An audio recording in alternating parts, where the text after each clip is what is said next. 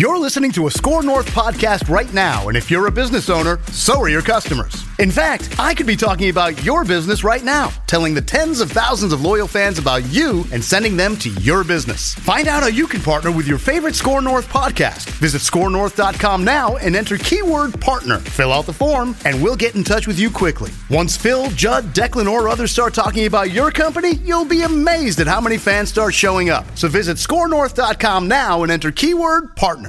It's Mackie and Judd from the TCL Studios. TCL, America's fastest growing TV brand. Martinez, Ozigbo, and Washington all with 100 yards or more on the ground. Here's Washington leading for the end zone. Touchdown, Nebraska. The cherry on top of Scott Frost. And for Frost, finally, that first win as Nebraska head coach. I asked you guys yesterday before the show, like on a Vikings Monday, I said, you guys were kicking around some Vikings prep notes, and I think my first email, I can't remember if it was email or face-to-face, 2018 communication, said, I have Gophers takes. Is Monday after Vikings too aggressive for Gopher football takes, or should we wait till Tuesday? The vote was wait till Tuesday. I think if they had won, yeah, we might have been able to fit some Gophers takes in, but after that on Saturday, that was disturbing to say the least. Okay, so I disagree. You have got to be kidding. I can't wait to hear this, Phil. Well, no, and I'm not. You guys are looking at me like I'm an alien. Yes, it was definitely a bad loss. It was embarrassing. Is it fair to say this might be the single worst season in Nebraska football history to this point? Have they ever started a season 0-6? I don't think they've ever started 0-6. No. So they lost to Troy. Yeah. Well, I mean that's all you need to know about. Yeah, they lost season. all of their non-conference games, but Troy. So here's my question. I'm gonna turn this around with a question to you guys. 2 years ago, when PJ Fleck took this job, he verbatim said, "My second year, much like Western Michigan." So the first year is ground zero because we aren't. It's just a bunch of guys that we're trying to evaluate, bring in our own players throughout the course of the year, and then season one is really season two. And in that season one, which is really season two, gonna play mostly freshmen and sophomores. He choreographed a bad season in season two by telling us, I'm going to play a freshman quarterback. I'm going to play freshman linemen who are going to be 30 pounds lighter than most of the linemen they go up against or most of the offensive linemen on good teams like Wisconsin. Yep. So he flat out told us year two is going to be, well, as he coined it, a year of learning. Yep. If I could rephrase it, looking ahead from 2 years ago, a year of losing. The year two was going to be a year of losing. Mm-hmm. And a year of young players taking lumps against bigger and better and senior players in the Big Ten. Did you see how many upperclassmen started on defense on Saturday? Was it 0? 9. Okay. 9. Okay. Now here's the problem. But I think you're evaluating one bad game and calling it a disgrace and a disaster. And this was so predictable 2 years ago that people were going to jump on this team. I'm glad you said that. Even though he choreographed this for us. Offensively, I like him. And I think he knows what he's doing offensively. Defensively, though, not to take a long, hard look at what's going on with this program, since there's going to be expectations in 2019, would be a massive mistake. Because one bad game, it is not for this defense. This team has given up 21 touchdowns in Big Ten play this year. The average length of those touchdown plays is 31 and a half yards. Mm-hmm. You need to be very careful that you have the right guy coordinating this defense so that when the expectations are raised starting in 2019, you can hit the ground running. I like Fleck offensively, and I think he's got some good kids coming in, but he's an offensive guy. He's not a defensive guy. So what I need to be sure of is that he's got this right defensively from a coaching standpoint as well as a recruiting standpoint. Sure. And listen, you can grind this game down to a nub. Anything bad about this game that you say, I'm not here to disagree with. It was terrible. I'm not saying you should have gone on the road and necessarily won that game 9 times out of 10 because you don't exactly have your own house in order right now. It's a down Nebraska team, but to fall down 21 points off the bat, to be down 21-0, I agree. It was pretty embarrassing to lose in that fashion. They tried to come back. But in general, this Gophers team was not supposed to be good. They're supposed to be young, especially offensively. They switched quarterbacks in the middle of the game, a freshman to a freshman. And I think it's just a really predictable thing and I'm not calling you a Gophers fan. You're the opposite of a Gophers fan, but I like them do well. But for Gophers fans and people who follow this program to get a year and a half into a new regime and be like, this is an embarrassment and a disgrace. Like, well, no, this is what he said was going to happen. He was going to play a bunch of young dudes and lose. This is sorting out. This is a year where I firmly believe it's sorting out what means something and what means nothing. Because he did say that they were going to be bad, and they've got, for the most part, a true freshman quarterback playing. And offensively, I think they've made strides. The line in the last few weeks has definitely improved at times against the Buckeyes. I thought it looked very good. The receivers have made some great catches. We have not seen a receiving group this competent at the school for quite some time. Mm-hmm. So offensively, I think they are on a positive track. Defensively, I've got concerns about the fact that now in your last 6 Big Ten games, your point totals against have been 40, 59, 35. You just keep giving up. You give up so many points. I'm sorry, 39, 31, 42, 48, 30, and 53. And one of those is off a pick that was returned for a touchdown, and that's it. So I just think that this year you've got to sort through what means something and what means nothing. And the fact that your defense looks this bad potentially means something as far as coaching is. And I don't know. I think this dude, I think from the point he took the job, I think you needed at least 3 years to figure out, okay, what is he? What is this? Is he all talk? What kind of recruits is he bringing in? And then give those kids a chance to not be 18 years old. Okay, once his recruits are 20 years old, then we start to pass judgment. So you definitely are passing judgment a lot earlier than I am. And maybe I'm in the wrong. I'm literally sitting here like, I was emotionless. As a guy who gets a little more emotionally attached to Gophers, we both went there. You went there for what, a semester or something? 5 minutes, yeah. Well, I went there for 4 years, and I used to have season tickets, and I get irrationally, emotionally invested more than you do. And even I'm sitting here just stoic watching that game on Saturday. Not because I'm numb to the Gophers, but because in my head, when he took that job, I said, yeah, year 2, year 2's gravy. Mm-hmm. If they can do anything in year 2, with a freshman quarterback and whatever else they put out there from a young standpoint. And then year 3, year 4, let's see what happens. It's really hard for people to have that same patience. I just want to see this defense show something, and so far, it for the most part has not. Offensively, I'm not down on this team at all. Defensively, I've got some really big question marks about them. Manny's been waiting to call me crazy for 7 minutes. No, you're not crazy. Here's the issue I had with Saturday. It's not that they lost the game, and this is why I told people after they beat Fresno State, when everybody was saying, oh, they might win 8 or 9 games. And I said, hang on a second. Let's pump the brakes a little bit here. Number one, they went 3-0 in the non-conference, and they beat Fresno State, which was a game that I thought that they might lose. From the start of the season, I thought if there was a game in non-conference that they were going to lose, it was going to be Fresno State. And they turned around and they won, and Winfield made the great play and everything was great. But I still thought, this team is still probably not going to win any more than about 6 games.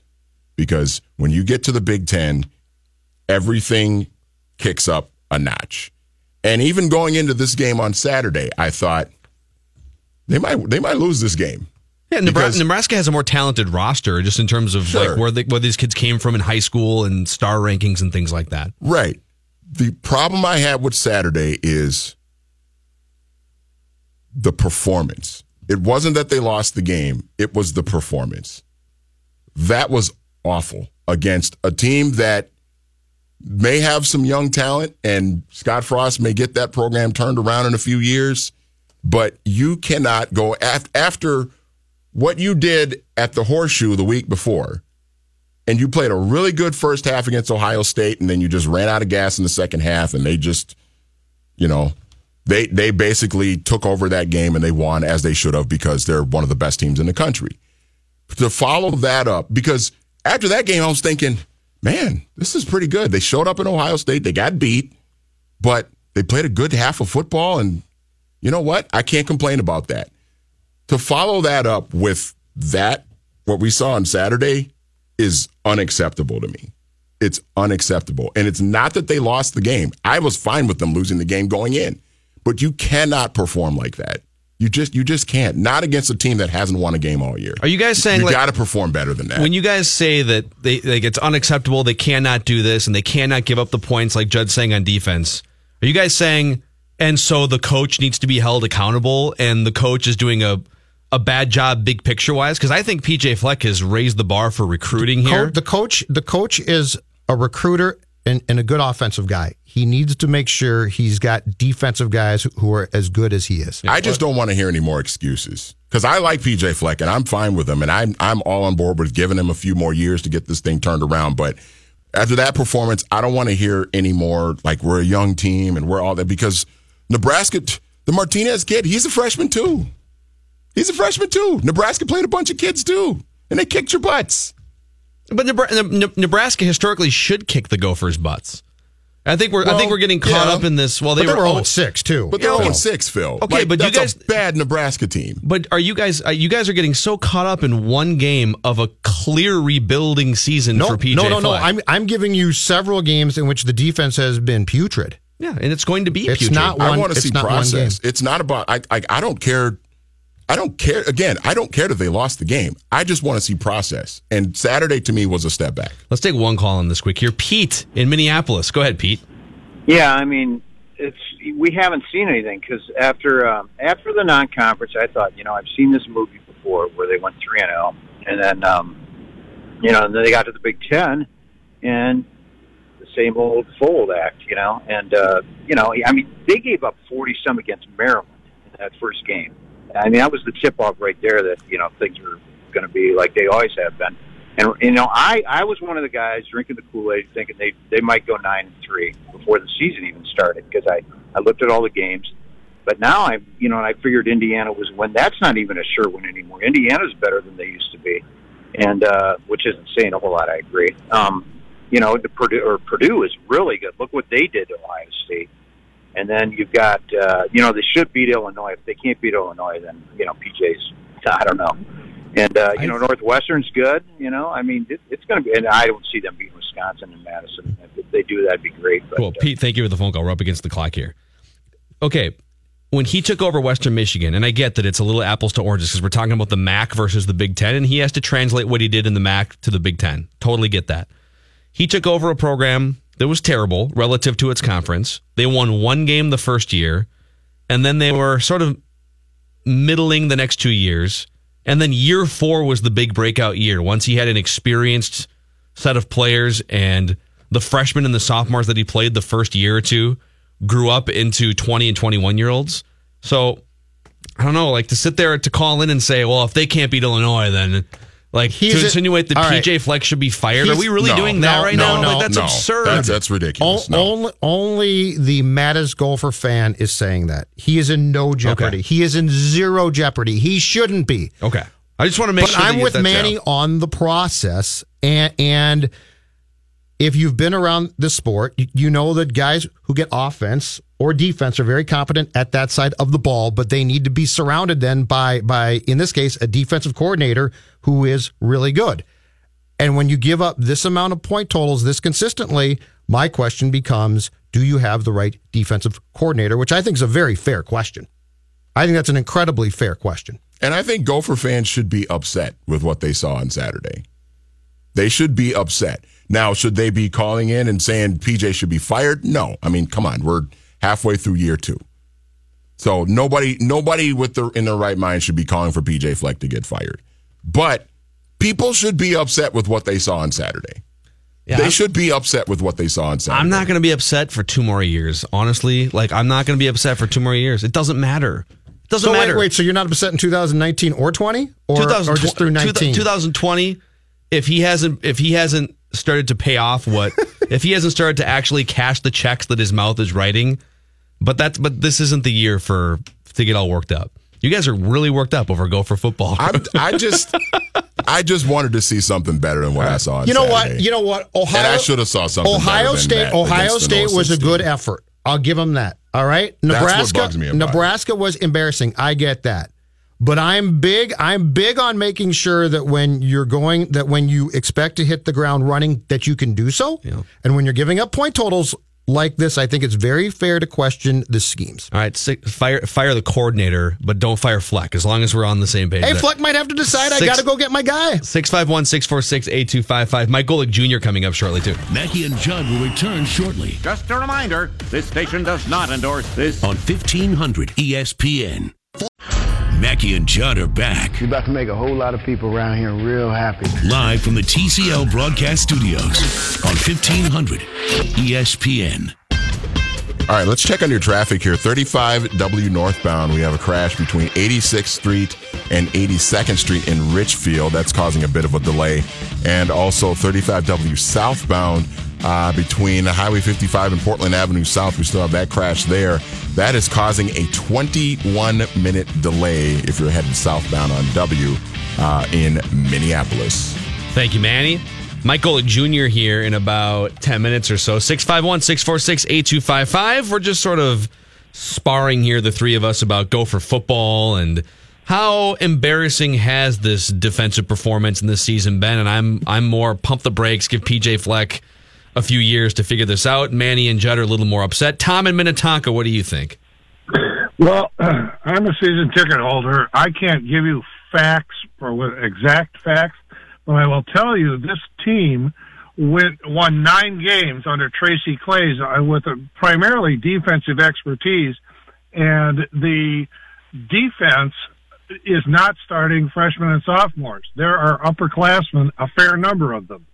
And to say, so you can't use we're too young on defense, because they aren't. It's just simply not true. They're taking bad angles, and that's how come these guys are getting around them for big scores. They have a serious problem at defensive coordinator, and I hope to hell he fixes it. Yeah, thank you for the phone call, Tom.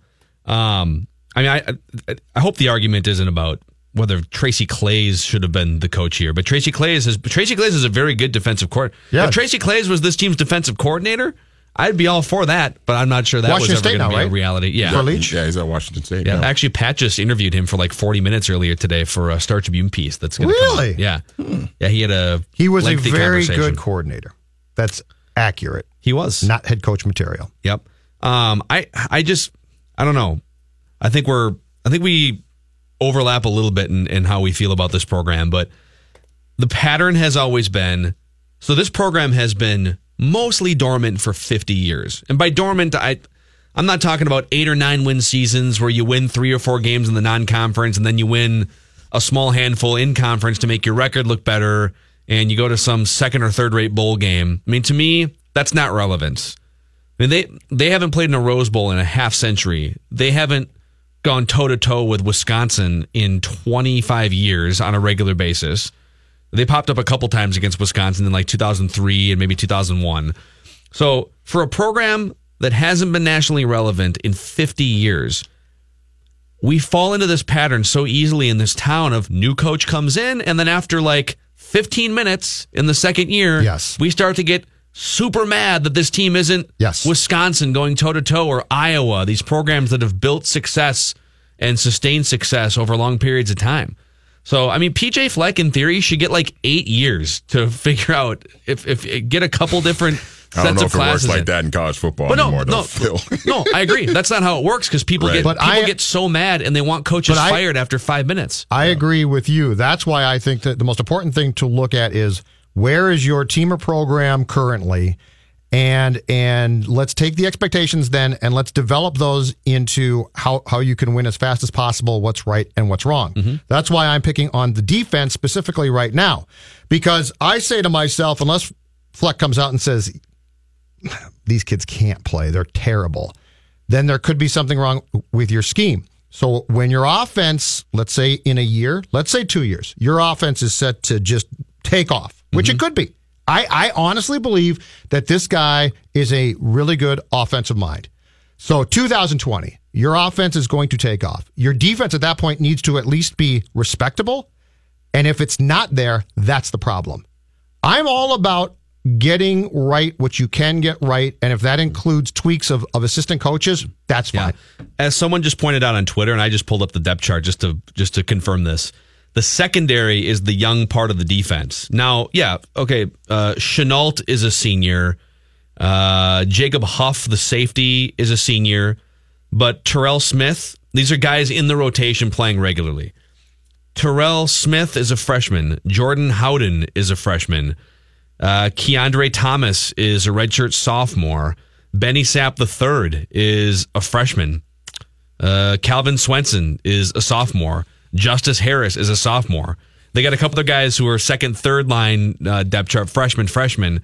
So that if you again, I'm making excuses here just because I'm like I feel like PJ Fleck deserves the benefit of the doubt for a few years, and we'll see what happens. But when you have a bunch of freshmen, sophomores in your secondary, and let's not pretend like the upperclassmen they're playing are 4-star recruits out of high school here, okay? Mm-hmm. Let's not pretend like they've recruited Urban Meyer caliber players. That's why my question is, well, they got a bunch of seniors. Do you have it right? That's my question. Do you have this right? Do you have this in the best situation possible so that when you are expected to take off and be competitive consistently and be good, you can be? That's a very fair question. I don't think we know. Right, but that's my point with PJ is he needs to know that because his expertise is not going to lie on that side of the football. I would feel more uncomfortable about the state of the program if he had to fire a defensive coordinator after year 2. I mean, that to me that would say, whoa, you didn't identify the right guys to bring in to start with. So I would feel more uncomfortable with that than I would be that the players are just not up to par or they're just not. There's just a bad connection there somewhere. Here's the way I look at it, and I know we got to get the break here because Mike Golic Jr. is coming on, and I'm sure he has a ton of Gopher football takes. I would just like to know what changed or what happened from Ohio State to Lincoln on Saturday. What was different? What?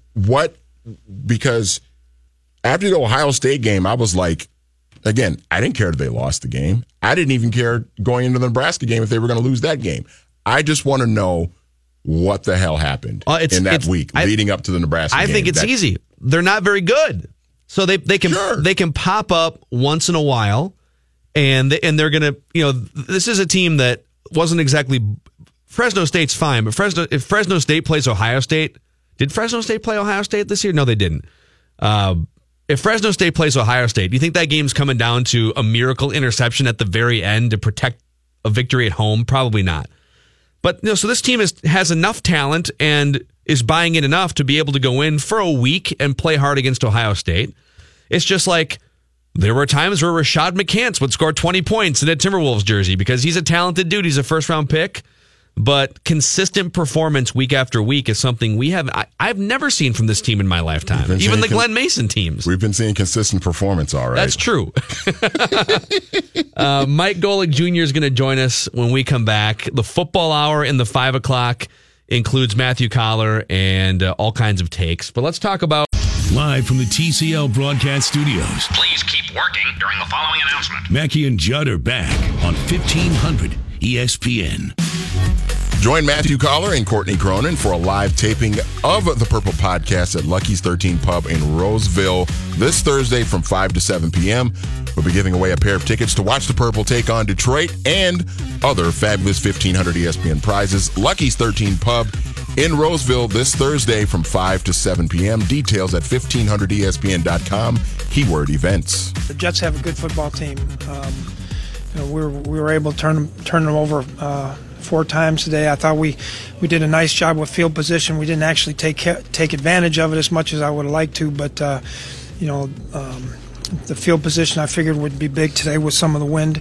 And then we had a couple nice runs there by Latavius to finish it off, and then obviously the 4th down pass that Robinson caught was big to kind of put it away. All right, Mike Zimmer talking about football. Mike Golic Jr., noted football enthusiast, joins us every week on the Mackey and Judd Show.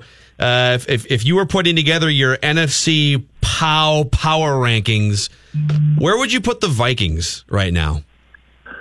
The Vikings for me right now would probably be firmly planted at number 3. Like, they've definitely benefited, especially in the last few weeks, from a softer schedule. But we knew this team coming in. We know what they see. And right now, for me, the Rams are at the top of that board, and barking right at their heels for me are the Saints. They were my Super Bowl picked to represent the NFC at the start of the season. So I'd go Rams, Saints, and then Vikings firmly at 3. So that being said, who do you like on Sunday night then with the Saints playing the Vikings here? Yeah, so it being in Minnesota certainly makes it interesting. I'm really hard-pressed to go against the Saints right now. It just seems like getting Mark Ingram back for them on offense really balance things out in a way that you've seen help the defense too. And Marcus Davenport and company, they're a little more whole. Now, it'll be interesting. I know the move just got made for Eli Apple today. Yep. If he suits up and ends up assimilating into that secondary, what they're able to do. But I just think right now the Saints are a little more balanced. Minnesota's getting back to that point. Like, for all the talk of Minnesota's woes up front with the offensive line, I think it's trending in the right direction. Like, having Pat Elflein back for a number of weeks now has definitely made the middle of that unit much more viable. And we know, I mean, Kirk Cousins to Adam Thielen's the surest bet in football right now. It's just, I think the Saints are just that little bit step ahead right at this point. How remarkable is Drew Brees? I mean, the man is 39. He's having a great year, and the fact is that he continues, as he gets towards 40, Golic, I think he continues to get better.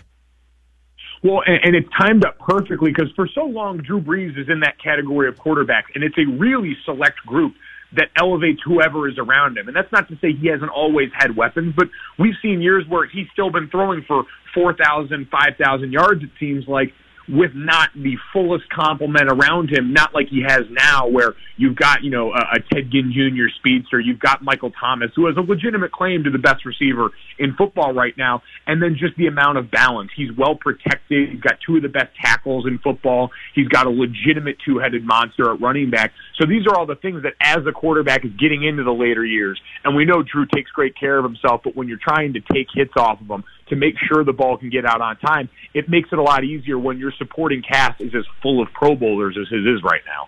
So, Golic, if you're Mike Zimmer and you're trying to put together a game plan to, I mean, I don't know if this offense can ever really be fully shut down, talking about the Saints here, but if you're Mike Zimmer and you're trying to find a way to at least slow this offense down to make it easier for your own offense to put up some points and compete in this game, what can you do to try and sort of slow this high-powered Saints offense down? Well, I think the first thing is, and we see this as a trend, I mean, no one is above this. I think borrowing from what the Patriots did against the Chiefs, when you've got an offense that hums as hard and as loud as those kind of offenses do, keeping them off the field is paramount. So if you're Mike Zimmer and company, it's a steady dose of Latavius Murray in this run game and trying to make sure you keep your offense on the field. And that's not to say you change completely what you do, but you're more cognizant of areas where you can make that a part of your attack more consistently and just try and keep your offense on the field for a little bit longer to help the defense out. And then defensively create confusion in the middle the way Mike Zimmer has done. Now, he's been able to take advantage of rookie quarterbacks on that side. And so the textbook Mike Zimmer double A gap blitz where you've got guys mugged up and then pressure can come from anywhere at that point because you've got so much talent and speed across the board. I think you keep that up, but you stress the middle of that line. For as good as I mentioned the Saints tackles are, Max Unger is a great center, but the guards there have been banged up throughout this season. They've been working with backup guards and guys rotating through at certain times. And I think if you're going to get them and have them had anywhere, pressure up the middle is always in vogue, but that's probably where they're most susceptible up front with that group. And, if I'm picking my poison, I'm trying to stop Mark Ingram and Alvin Kamara. Michael Thomas is a guy that's going to get his. We've got, guys on the back end that you trust. I know Xavier Rhodes dinged up now, but I think stopping Ingram and Kamara is really where you stop this offense first and foremost. Mike Golic Jr., how many quarterbacks in NFL history would you definitively take over Drew Brees? We were doing this the other day because when he passed that yardage mark all time, I said we have to have a conversation where, and it's always difficult, who do you take out when you say Drew Brees is probably a top 5 all-time quarterback? But, I mean, legitimately you're thinking about, Favre, Peyton Manning, Tom Brady, Aaron Rodgers, probably in that vein. I know a lot of people are going to throw Elway in that conversation. Montana is going to come up in there. But, man, just and I understand the offensive rules are different, but Drew's just been so consistent over a lot of the changes we've seen in the league. You could argue him and Sean really ushered in a lot of the offensive tendencies that we've seen. So I'd probably only say maybe 4 or 5 quarterbacks I'd really be comfortable with before Drew. Speaking of QBs, sir, how dumb do you think the Giants feel these days for not taking one? Because this whole thing is a complete dumpster fire. And I love the fact that the main talking point of last night's game was going for 2, when, you know what? That's fine. But let's talk about the fact that this team took Barkley, who's a fine player, instead of a quarterback, when it's really clear that Eli Manning is cooked. Yeah, you know what? That's certainly clear, but more than anything, and the more I see this team and the more exposure, and I heard Booger McFarland make this comment last night, the amount of money you paid Nate Solder this offseason for the lack of production you're getting off of that side and certainly off of this group in general, you tried to revamp this offensive line this offseason, and we have to call it what it is. It's been an abject failure. Now, you've got a left guard who's going to be was a second-round draft pick in Will Hernandez, who's going to get better. But you've been injured at center. That right side, you brought Omame over from Jacksonville. That hasn't worked out. We know what's been happening at right tackle. The way you assessed and tried to revamp this offensive line, to me, undermines your effort more than anything else. I think if you would hit on a few more of those guys, Eli Manning threw for damn near 400 yards last night. He's got some left in him. I still think it was a mistake, but the biggest and most egregious failing this offseason was the way they tried to reconstruct that offensive line. Not too dissimilar from what Minnesota did before last season and had a great deal more success with. All right, let's switch over here. We've talked about this before. I'm a noted Notre Dame football fan, and so I've always sweated these games with you in spirit. And I mean, I know that Navy's not a pushover anymore historically at Northwestern. I know there's no ranked teams on the schedule, but Florida State, there's trip-up games here. What are your thoughts on Notre Dame's path, and what are the chances, like how many times out of 10 do you think they get to the college football playoff? I think right now I'd comfortably say 7 times out of 10 Notre Dame get to the playoff. Just because you're right, Navy's such a unique trap game, too. We know the history of this rivalry, but it's not just a quality team that can trip you up. It's one that is an entirely different animal on your schedule than anything else you face. You have to scrap normal rules, especially on defense, for an entire week in lieu of preparing for these guys. So I think that creates a different challenge. For that game, you're going out to San Diego in an environment that's unfamiliar. The Yankee Stadium game against Syracuse terrifies me because we know what that offense on its best day is capable of, especially with the way they move the pace. And you're doing both of those in foreign environments. You know, that game at Yankee Stadium, I played Army at Yankee Stadium my junior year. We were the first team to play in new Yankee Stadium. And just to give you an idea of the level of focus it takes, we went in there, and thankfully not against a very good Army team, but we were distracted. On Friday, we went in there and we scrapped the walkthrough so that we could take in that experience. And I think there's value in that. I think that's smart to embrace those environments, but it just tells you it's not your normal experience. And anytime you get out of the norm, that's the stuff that worries coaches, and that's the stuff that worries veteran players. Yeah. So on Navy real quick, I know Notre Dame is like a 3-touchdown favorite in this game against Navy. So Navy has played 7 games, and they've thrown 75 passes, and 2 of those were running back passes.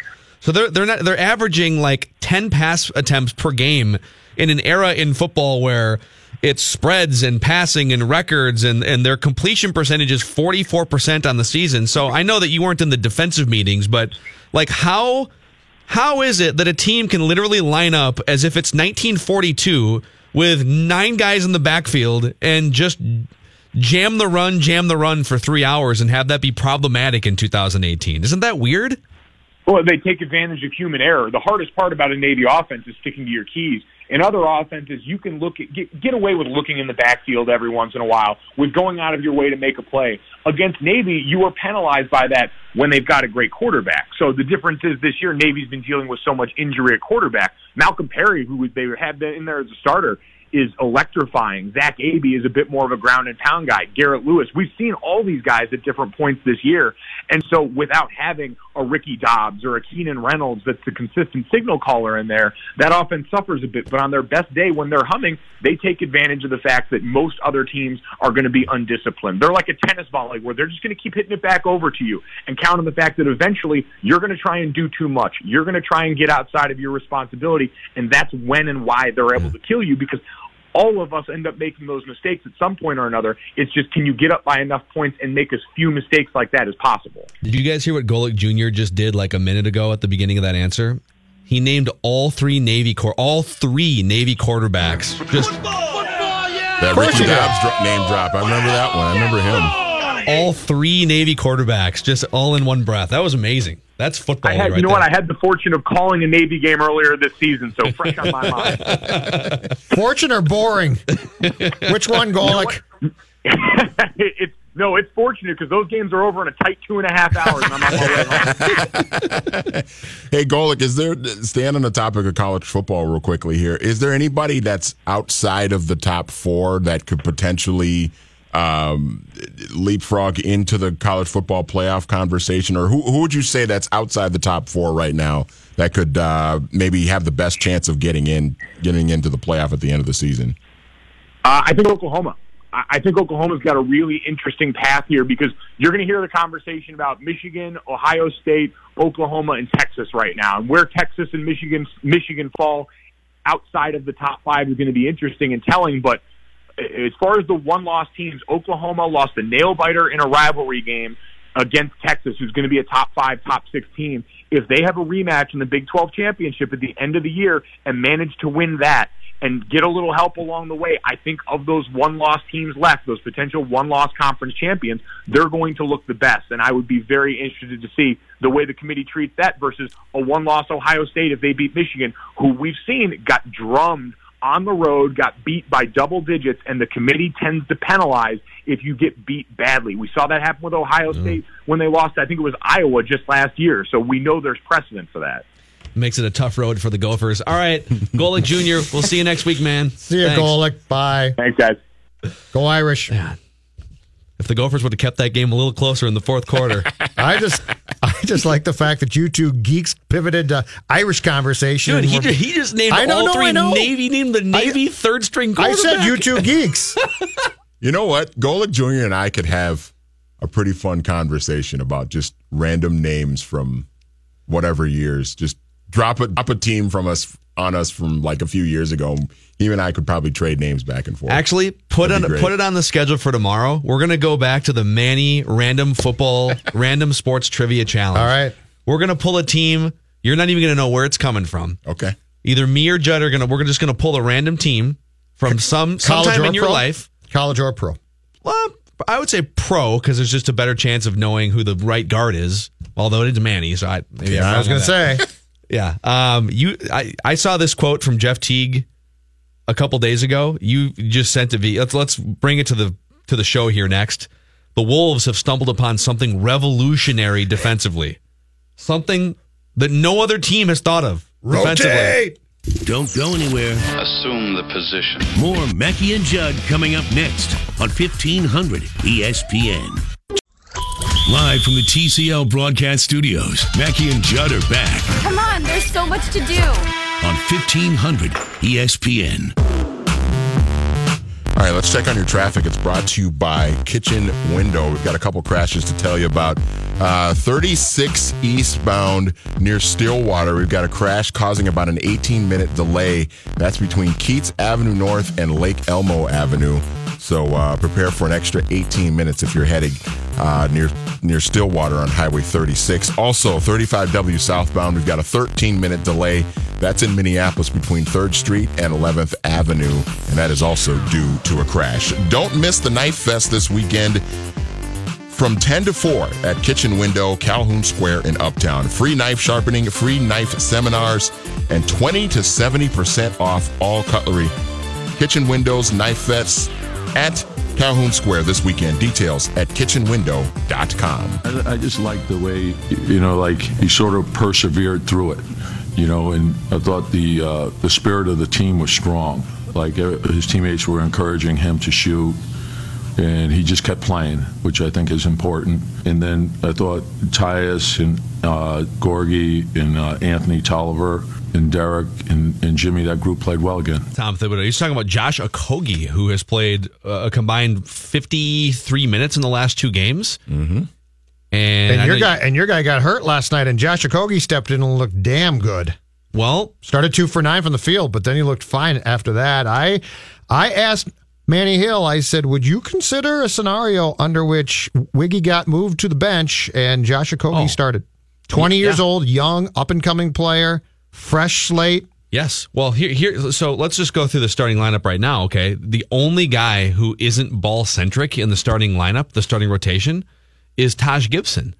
Cat needs the ball. In fact, Cat, he's had a couple nice. He's racking up some blocks, and he's been better the last couple games for sure than he was. Was it the opener that he was clunky and he only had like 6 shot attempts and a bunch of fouls? Because he fouled out, Yeah. Good last night defensively, especially. Very good. Yep, and that's good. He should still be taking the most shots because he's the best offensive player on the team, just efficiency-wise. But he needs the ball. Jimmy Butler's ball-centric. Jeff Teague is one of the most ball-hoggy, ball-centric point guards in the league. And sometimes it's great because he'll put up 27 points. And Andrew Wiggins needs the ball. So if you took one of those dudes out, and the obvious candidate would be, well, Jeff Teague or Andrew Wiggins, and get someone who doesn't need the ball as much to be effective. But if you took Wiggins out and put a guy in who, let's be honest, Okogie has better energy. He's grabbed, shocking, 9 rebounds combined in the 2 games. Now, Wiggins has grabbed some rebounds this year, too. And I don't know. He doesn't need the ball all the time, although he did take a bunch of shots last night. I don't disagree with that point, that he would, I liked him a lot from a last fit night. standpoint. He's kind of he's like diet Jimmy Butler, right? He's got the same sort of haircut, and he's Energizer Bunny guy. The thing that I liked about him last night, especially though, is guys seem to gravitate towards him. When it comes to Andrew, they just don't. Like, there's just no. I don't know. He's not the if walk it's in a room guy. His personality, I don't know what, but guys do not gravitate towards him. It actually takes him doing something fantastic to excite his teammates, which doesn't happen for him. It does not. But Okogie seems to be a guy that guys like and gravitate towards. And so I just wonder if it would make some sense. Now, I don't expect Tibbs to do this because it would be a radical change. But if you said to yourself, okay, let's switch them up. And you know what? Best case, Andrew says, oh my God, I'm not starting. And Wiggins, do you tell Wiggins come off the bench and just be a spark for 25 minutes a game? Yes. But then you get into the whole, how do you justify his max contract? Well, I mean, the contract is what it is. That's the problem. Yeah. Is that it's just it is what it is, and it's not going anywhere. But maybe you move Andrew to the bench and you have him come off the bench with Tyus Jones, who's going to play with a lot of energy and wants to play fast. Derrick Rose is going to play with a lot of energy and wants to play fast. Tyus doesn't need shots either. Right. And with Andrew, you can just go out there, and if you're playing with two other guys in your backcourt that are playing fast and playing with a lot of energy, maybe that pushes him to play with. Okay, never mind. I went Are you there. drinking over there again, man? I went there. Why not? Give it a shot. Manny's brown You paper bagging over there. you might as well try it. But Okogie, I mean, this is. I like the energy. I love his defense. He's got the wingspan to be disruptive. I start him, or at least if you're not going to start him, play him. This is going to sound weird, but he plays in what my mind is a very mature game too. Like he started 2 of 9, and he didn't look like, oh my God, I'm missing shots. If things start to go wrong for Andrew, it seems like it goes wrong very quickly. Yeah. And he loses confidence in himself. With Okogie, it looked like, okay, I'm 2 for 9. I'll keep shooting. Also, if you're wondering why the Timberwolves look so much better defensively in this game against the Pacers, is it because Wiggins didn't end up not playing the entire game? That might have been part of it. That was half of it. That was 50% of it. The other 50%, they may have stumbled upon something. Hopefully the league doesn't see these quotes from Jeff Teague, because if the league catches up to this defensive strategy, I feel like you don't want to let the cat out of the bag. Jeff Teague, when asked about the Wolves' defensive strategy, said, I was so happy to see us switching. Joe switched J.O. Oh, Josh Okogie. Okogie switched on Oladipo. Then he switched on Miles Turner. I was like, there we go. The new NBA. Finally, we made them do something different. Switching defensively. You know what Tibbs called it? What a novel concept. You know what Tibbs called it last night? Activity. Yeah. The activity was good. Tibbs was giddy last night, boys. He was darn near cracking giddy. Jokes and everything. Uh-huh. All right. Enough of this basketball crap. Back to football. It's the football hour. Matthew Collar coming in here. Mackey and Judd. Manny Hill from the TCL Broadcast Studios. Sit tight. The Mackey and Judd Show will continue in a moment. Do I have your word on that, sir? Mackey and Judd. Absolutely. On 1500 ESPN. The South Dakota Stories, Volume 1. She was a city girl, but always somewhere else in her head. Somewhere where bison roam, rivers flow, and people get their hiking boots dirty. Like, actually dirty. So one day she fled west and discovered this place of beauty, history, and a delicious taste of adventure. But before she knew it, she was driving away with memories to share and the hopes of returning. Because there's so much South Dakota, so little time.